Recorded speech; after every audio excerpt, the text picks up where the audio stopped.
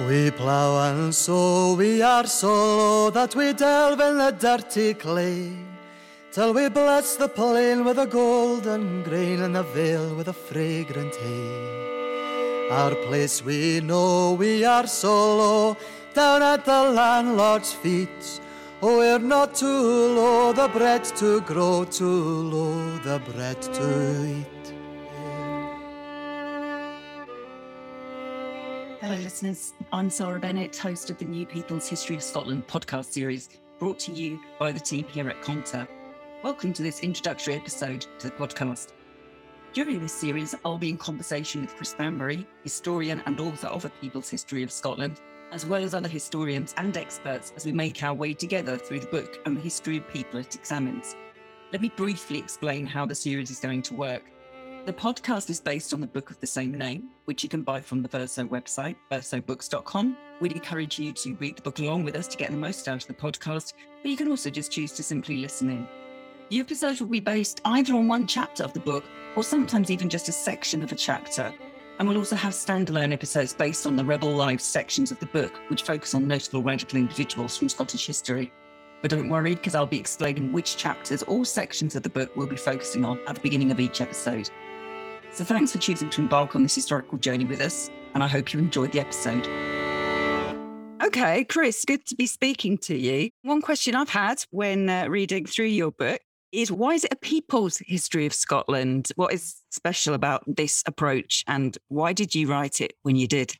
I think firstly, the suggestion came from Verso, and actually the idea came from two old friends and comrades of mine, Mike Davis, who studied in Edinburgh in the 1970s, and I knew him then, and Tariq Ali, who's a great supporter of Scottish independence. I think we wanted a history from below, a history of working class, but also popular struggle pre-working class.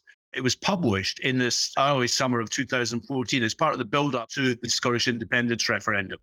We felt, and I felt particularly, that as Scotland was moving towards becoming a separate state, it needed to understand its own history in order to enter into this new world. And also to address some myths which were gaining a certain degree of credence inside the independence movement. For instance, the idea that Scotland has been oppressed by England. And I go to great lengths in the book to contrast Scotland with Ireland, which was a colony of Britain, but also to pinpoint the fact that Scotland wasn't a junior partner in British Empire. It was in the lead of British Empire, partly because it was poorer and its upper classes poured to India, Jamaica and elsewhere in order to make their fortune. In Spain, no Catalan has ever been Prime Minister of Spain. I mean, that's a remarkable thing. Catalonia was traditionally the centre of industry. You know, that hasn't applied to the Scottish ruling class, which is part of a British ruling class. We've had many Scottish Prime Ministers or Prime Ministers representing Scottish seats. So I think we had to challenge those myths, and we had to challenge other myths that, for instance, the Jacobites were some sort of historic or pre-precedents for an independence movement. I've gone to show that actually the majority of Scots, not just in the lowlands, but in the highlands, opposed Jacobitism in 1745, 1746.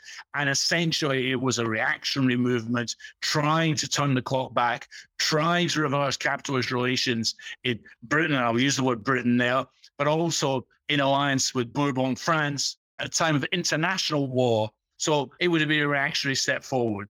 One of the things I point out is that independent Scotland will have an opportunity to break with that imperial past, and not just in issuing a sort of full apology for the Irish famine like Tony Blair did, but seriously addressing what we did and looking to maybe give reparations to countries like Jamaica, trying to help in different ways. Britain is never going to be able to do that because of its toxic legacy of empire, and it can't break from that toxic legacy. Scotland could do it. Independent Scotland could do it. And that's there in the book. One thing that I took away from it really strongly is having a far clearer idea of the unevenness within the British state between the different nations and how different that was for Scotland from Wales, for example, and things that seem common sense now that I've read the book. But actually, that doesn't come to light very easily. You do need to go into the detail and unpick it and go through the history. And I think that relationship between Scotland and England and Scotland's role as part of empire really comes through clearly. And I think that's a very important point to stress. So one question I think readers might have is around the starting point for the book, because all nation states, to a greater or lesser extent, They do rely on their own mythology, projection back in time to justify their present existence. And Scotland is obviously no exception there. Because you start the book, correct me if I'm wrong, around 11,000 years ago. There would have been no concept of states at all at that time. So why do you go back that far? You're quite right. I start with hunter-gatherer people coming into Scotland at the end of the Ice Age. Now, it wasn't an easy life, but there was a quality of people, and they had to cooperate. And I think you're right about this. Scotland didn't exist at that time and didn't exist for many centuries. But actually, Scotland, like England in this respect, emerges as a kingdom with relatively delineated borders, which remain today, quite early on, certainly by the 11th century. If you look at it in terms of what was happening in the feudal world, that was quite exceptional. You know, there were still kingdoms forming in this time. You already had something called Scotland, a kingdom of Scotland. Now, I want to be very careful about that. That doesn't mean that the vast majority of the people who were peasants gave allegiance to Scotland. In a feudal society, it is the feudal lord who counts. You give your allegiance to the feudal lord who controls what you do. Part of the book is to look at some of those national mythologies. Robert the Bruce was fighting for a crown. To be perfectly honest, I think you would take virtually any crown that was on offer. But the crown that you get was the crown of Scotland. But he had also served Edward I of England at different points and had land in England. So you can't just paint Robert the Bruce as being some sort of nationalist and some sort of, again, a precursor of the modern independence spirit. I think with William Wallace, it's more interesting. He was a much lower level feudal lord, a knight, the most basic actually, and clearly represented some popular reaction to English occupation. Occupation always reached reaction because occupation means increased taxes, brutality, etc. And that is what was happening in Scotland under that occupation. But I think it's important to challenge some of these myths. Mary, Queen of Scots, is portrayed as great tragedy. Again, the vast majority of Scots rejected her because of her Catholicism. We'll come on to that in a minute, perhaps. And because of her links to France. And she was literally chased out of the country. So to try and reinterpret her as some sort of great national hero, it doesn't accord what the reality was. Going back to those early sort of hunter-settler communities, there's obviously the clearing of forestry that you talk about to make for arable land. Land it comes up again throughout the book, and it seems to me that it's got a particular interest to Scotland. It's a crucial interest to Scotland. As far as I'm aware, it has one of the most unequal distributions between private and public ownership in the whole of the Western world. Do you think this is something of particular importance to the shaping of Scotland over the centuries and something we'll be returning to throughout the book? I think it is something which is important because at the time of the Act of Union, the number of landholders was much smaller than, say, in England, much smaller.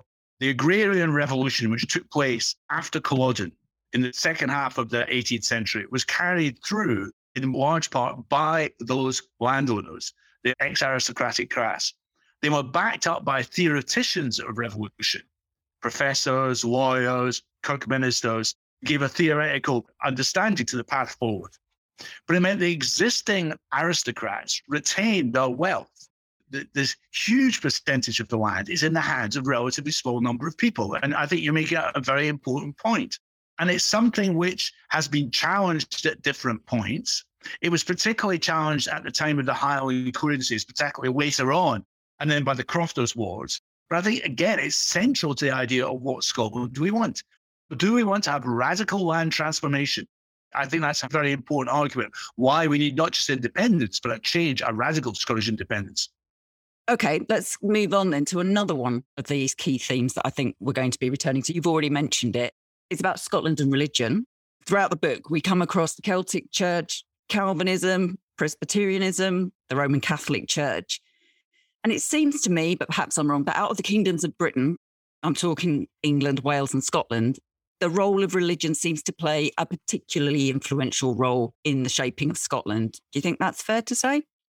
I think the modern Scottish identity, all the way through really from the mid-16th century to some point around the millennium, Scottish identity was defined in large part by two things, one by empire, one by Calvinism. The Edinburgh I grew up in, the only event ordinary people in Edinburgh would go to, in fact, middle-class people would go to, was the tattoo, which is a celebration of Scottish militarism. But the other feature was Calvinism. And I remember when I was a kid, they used to come around and lock up the swings on a Saturday night so you couldn't enjoy yourself on the Sabbath. Nothing was open bar maybe the odd tobacconist. It was really serious as that. And Calvinism became identified as defining some historic and progressive roots at the time of the Reformation, which involved a break. Although I have to say the Scottish nobility were not challenged by the Reformation. They embraced Calvinism rather like they did in Poland because they saw it as a way of restraining royal power. And that was always an ambition of an avaricious noble class. But it also becomes a way of differentiating yourself from others. And the big other here were particularly not just the Highlanders, but the people in the northeast of Scotland, where there was a small Catholic minority, but a larger Episcopalian population who provided the ideology of Jacobitism. And Calvinism defines itself against that other. Then in the course of the 19th century, we see this influx, particularly the west of Scotland and Dundee, of Irish labourers fleeing what's happening in Ireland in the famine. And that leads to the introduction of sectarianism into Scotland. And I think it's very important that we talk about sectarianism. And not in the way that the Scottish government tends to do, which is just to sort of blame it on football supporters, but to point out that Scotland's role in Ireland feeds into this. The very first Orange Lodge was founded in Ayrshire. Scotland's role in the colonisation of Ulster and the suppression of Irish republicanism plays a direct role in a Scottish ruling class having an interest in stirring up sectarian ideology, using that sectarianism for its own benefit. In the interwar period, we have the Church of Scotland going on a crusade against supposed Irish immigration, which isn't happening, by the way. But again, sectarianism was not just some popular thing. It comes from the top and was very much about divide and rule as ever. And it has helped shape modern Scotland for the worse.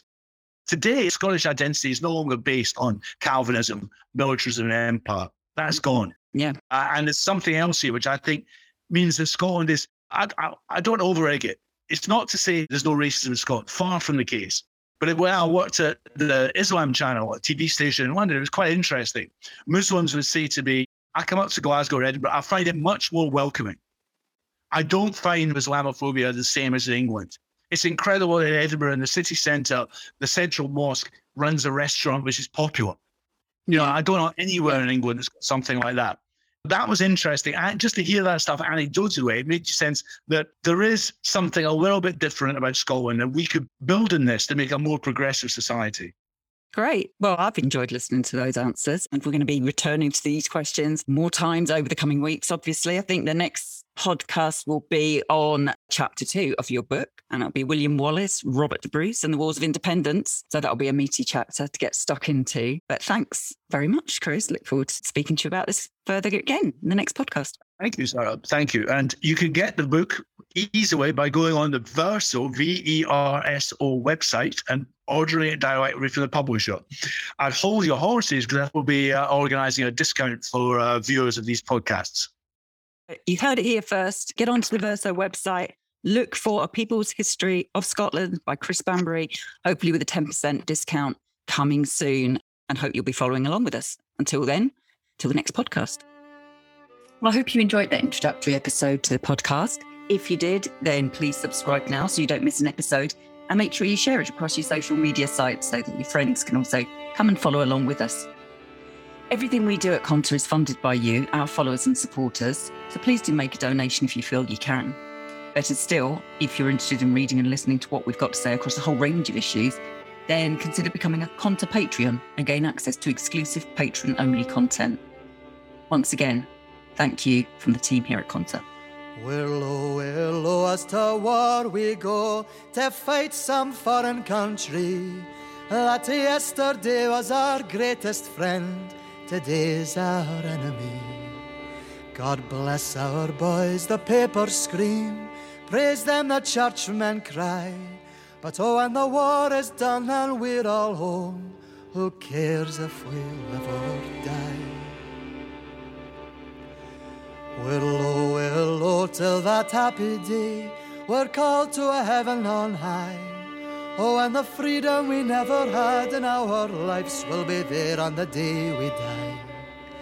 But if you see no worth suffering hell on earth for the promise of a heaven above, oh, why not join the fight that one day we might see a heaven down here below? see a heaven down here below.